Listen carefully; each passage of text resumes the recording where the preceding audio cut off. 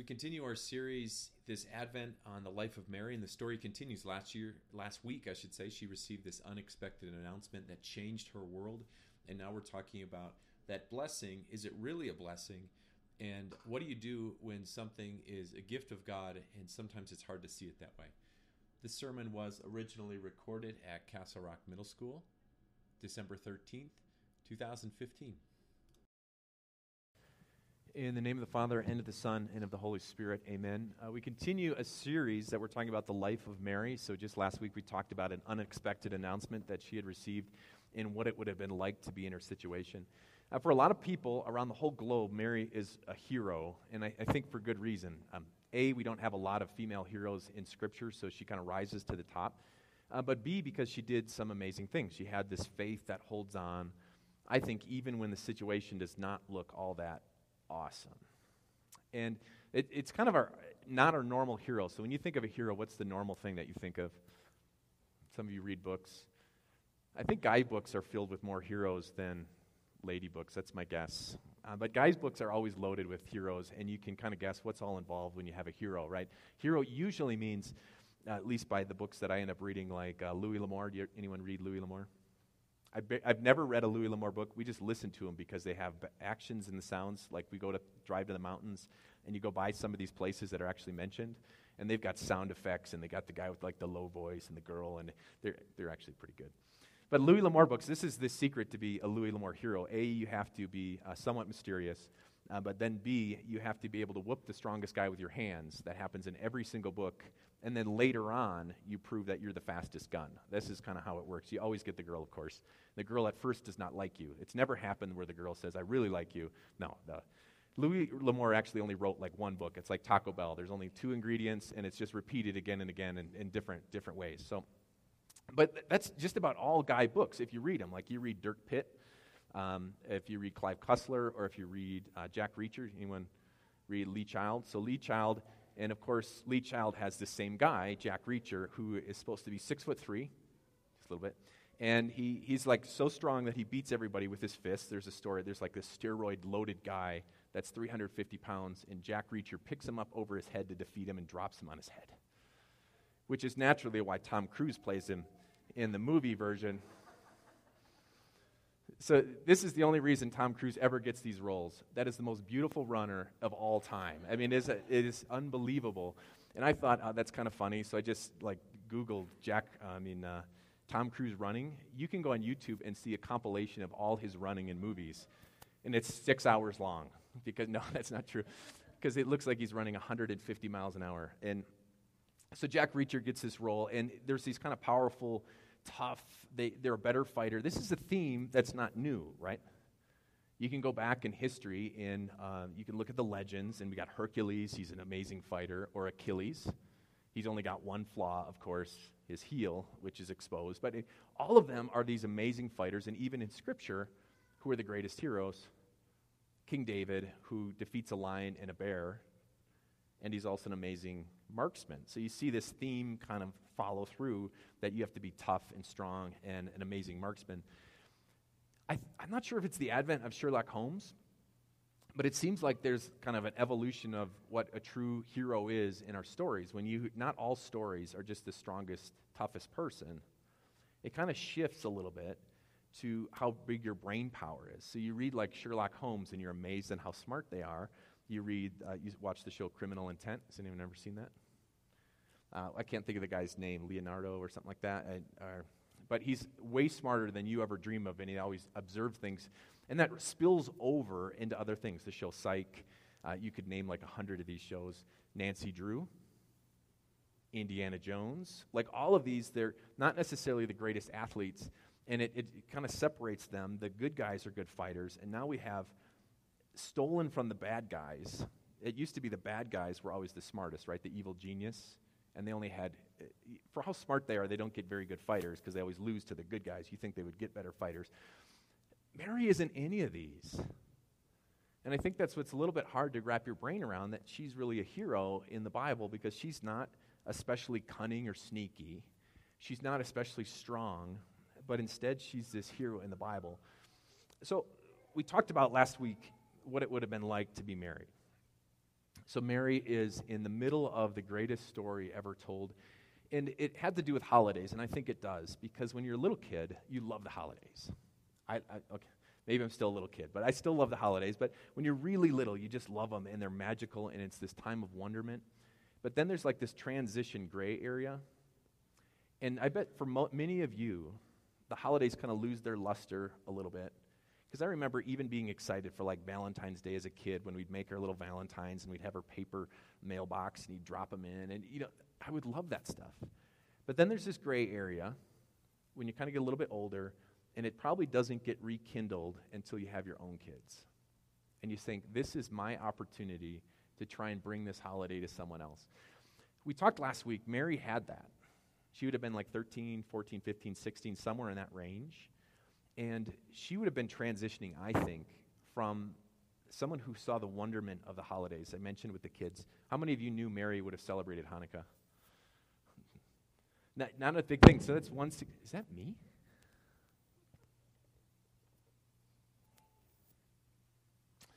167 BC is when we're talking about. So Mary's living obviously before that. 10, 15 years before AD hits. And so she would have celebrated Hanukkah. She would have had, it wasn't the gift-giving holiday it is now. That happened later on when Christmas came and the Christians were getting gifts, and then the Jewish boys and girls said, we got 8 days to celebrate. We're not getting anything. So then it kind of transitions. But she would have celebrated that. She would have celebrated Yom Kippur. And I think the biggest one, though, would have been Passover. Because in Passover is how God delivered his people.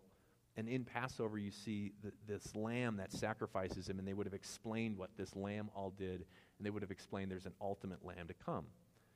So then suddenly Mary, I would picture her in this transition period. She's engaged. She's looking forward to starting her own family, perhaps. And an angel shows up and says, Mary, I've got an announcement for you. You're going to be pregnant. And you're going to give birth to a boy. His name is Jesus. He's going to be great. And you can imagine, like, wow, I am now in the middle of the story.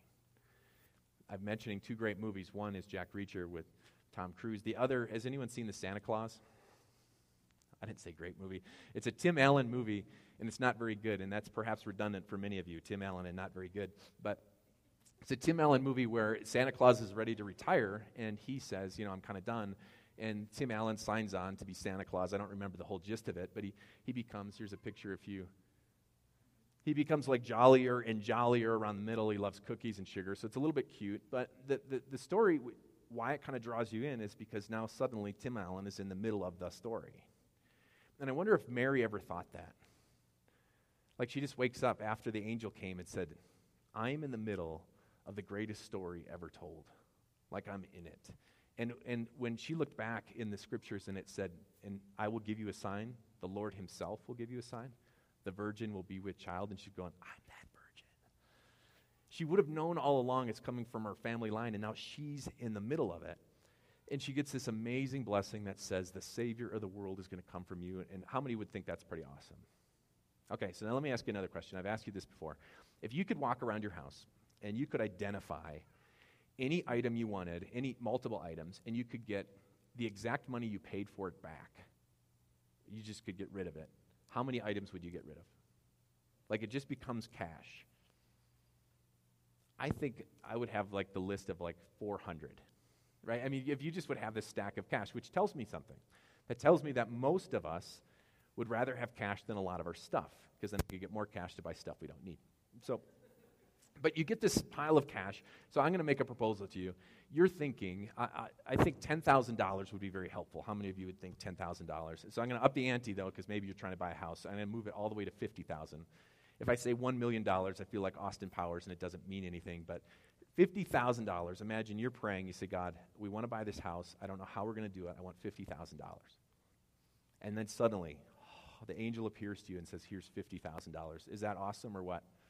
So immediately you're so excited you put it in the bank. And you haven't watched enough cop movies to know that at $10,000 it gets flagged. So now you're like, oh great, I should have put this into multiple banks. And then you're excited and you go to buy your house. And so the angel appears to you, you have this $50,000. You're like, I'm ready to make my down payment, right? This is fantastic. And the bank, being the bank, says what? Was this $50,000 gifted to you by the angel, or is it just a loan? And you're like, well, and then they say, can you get a letter that proves that this is a gift? And you're like, well, I can't talk to the angel. So now you're trying to convince the bank. You're trying to convince the people who are going to give you the mortgage. Now the IRS knocks on your door and says, where did this $50,000 come from? Forget the IRS. You just eye-guzzled Breaking Bad for 2 seasons or whatever it is, and then your wife comes and looks and says, where exactly did $50,000 cash come from? And you're like, great story. How many of you would want to be in that situation? It's kind of a blessing, but at the same time, it's kind of like, I don't know if this is that awesome.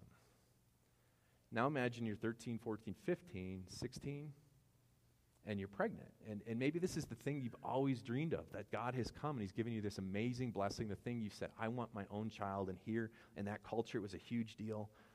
And then reality strikes, you're pregnant. Like, how do you explain that to your parents? I'm fairly confident my wife could explain to me where $50,000 comes from, but I find it very difficult she could just convince me that an angel gave her a baby. Right? Now imagine Mary trying to explain to her dad. Do you kind of preempt and you get it before you start to show and you're like, Dad, we got to talk? How do you explain that to your mom? How do you explain it to your fiance? Would you want to go there and say, listen, there's something I got to tell you? What do you do? Like, this thing that is supposed to be the greatest blessing of all time, you're in the middle of the greatest story ever told, and you're so excited that there's prophecies about what is happening to you, and who do you tell? Mary, it appears in Scripture, goes to a relative. So at that time, Mary got ready and hurried to a town in the hill country of Judea, where she entered Zechariah's home and greeted Elizabeth. And you can just imagine, you're this young girl, you're a high schooler, you're pregnant through a miracle, and you have these mixed feelings between this amazing blessing and you're wondering, is it worth it? And you're thinking, now what do I do, and who do I tell? And you come in, and you got your story, you've been practicing it the whole trip, and you walk in, and this is what she says. When Elizabeth heard Mary's greeting, the baby leaped in her womb. And Elizabeth was filled with the Holy Spirit. In a loud voice, she exclaimed, blessed are you among women. What do you think that meant to that young girl? You know, she's wondering all these things, and she thinks it's awesome, and she can't even tell anyone, and she's afraid to tell her relative, and she shows up and she says, you are blessed. And not only are you blessed, but blessed is the child that you'll bear. Have you ever been there? When you got something to tell someone, and you're a little bit afraid to tell them? You got this thing that's weighing you down. And I'm not saying Mary's in sin, obviously, but I think for a lot of us, there's things we've done or things we've said that have just weighed us down. And you finally get the courage to tell you someone, and you're wondering, like, now what? Like, you're so vulnerable. You open up your heart, and you open up, and you say, I want to tell you a story about my life. How awesome would it be to have someone like Elizabeth who says, you're a blessing? And why am I so favored that the mother of my Lord should come to me? Elizabeth, in a sense, is saying, Mary, you're not a burden. I don't think you're crazy. What you have is a blessing. And no matter how hard it feels like, it might feel like a weight on your young little shoulders, the thing that you have is something truly amazing that's going to change the world. Elizabeth gave that to Mary. I asked you what your story was last week. And a lot of us, there's amazing stories, right? There's stories of how God has worked in your life. And this Christmas season, you get to create a story. That's what I said with your kids and your family. You get to say, here is how Christ has worked in our life, and here's my story. But it's not always your story that's going to change people. Sometimes their stories aren't that amazing. And sometimes it's listening to someone else's story. And I think the real hero of this story is Elizabeth, who with simple faith, as Mary comes in and says, I am a blessing. I probably told you this before. I've told you about Ben. I don't change names anymore because you don't know the people I know anyway. So a guy named Ben went to my high school, and of all people, so you look at 150 people in his class, not utterly amazing. But I heard this story about him from a teacher who later on told me that it was Ben. So that's kind of a long. If Ben listens to this story, I'm sorry, Ben. So Ben worked at McDonald's. And I probably told you this, but Ben worked at McDonald's, and a young girl there, opened up to Ben. You know, Ben is I could just picture him working the fryer because he's not a social guy. I don't know how she got him to talk, but probably because he didn't talk. Like she was talking to him, and she confides to him that says, I'm pregnant. And I don't know what to do. And she says, I want to get an abortion. And so Ben says, tell you what, I know it's hard. Can I give you a ride to the clinic when you go? And she said, yeah, that would be really great. So when the day comes that she gets into his car, and Ben, if you just knew Ben, I wish I could put a picture of Ben up, rides, and he starts to talk. And he doesn't share his story. He listens to her story, and he connects God to her story. And he says, the little baby inside you is really a blessing. And you don't always, there's a lot of people who don't have an opportunity to go through the miracle that you get to have this child inside you. And there's a lot of opportunity. I know it's going to be tough. And he talked about God's love and God's blessing and what it means to carry this child and to raise this child. They never made it to the clinic. And I think that's an awesome story, because if you knew Ben, if you just would look down the 150 students, we had 600 kids in our high school. He was younger than I was. If you would go down to top 5 who would change the world, Ben's not on that list. If you went down to 155, I don't know if he'd be on that list. And I don't think he's a guy that you would list to say he's going to change the world. But for a young mother and a young baby, he did change their world. And it's not because his story is so amazing. It's not because he's so smart. It's not because he's like Mitch Rapp and Vince Vaughn novels or Dirk Pitt or all these amazing guys.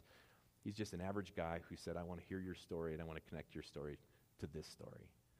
A story of a young girl who is blessed beyond all things that we can imagine. A story of a young girl whose burden it would have been to be pregnant and try and explain this to people. A girl who, when Elizabeth says this, as soon as the sound of your greeting reached my ears, the baby in my womb leaped for joy. Blessed is she who has believed that the Lord would fulfill his promises to her. And Mary says, my soul glorifies the Lord, and my spirit rejoices in God, my Savior. That baby inside her, every one of us need a Savior. And it's not like when I worked at the custard stand, a guy would rush in right before close. He's like, do you have butter pecan? And then when I'd say, yes, I do, he would say, you are my Savior. What am I saving him from? I'm not sure exactly, but I'm guessing a pregnant wife at home saying, you better get me butter pecan right now. Right? Mary needed a Savior for something real. And you and I need a Savior from something real, because as good as we think we are and as nice as we are this holiday, we don't live up to God's standards. And it's rebellion after rebellion after rebellion, and that baby inside of her truly is a blessing for not just Mary, not just the world, but you. What's your story?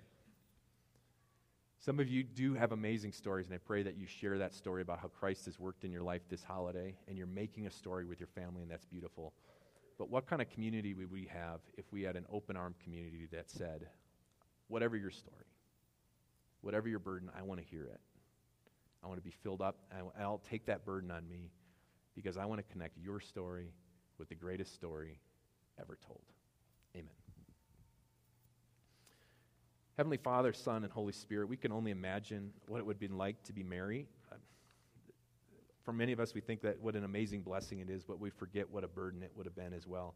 We are so thankful that she is a hero in a true sense, that with a simple faith, she held on to the promises. She recognized her own sinfulness and connected her story to your story. We pray that this holiday we can be a community of people that listens and loves and cares for people. And we share our own story, but at the same time we listen to their story. And if they're weighed down by sin or problems, we can connect them to the greatest story ever told, a story of forgiveness, a story of love, and a story of acceptance. We ask this in your name. Amen.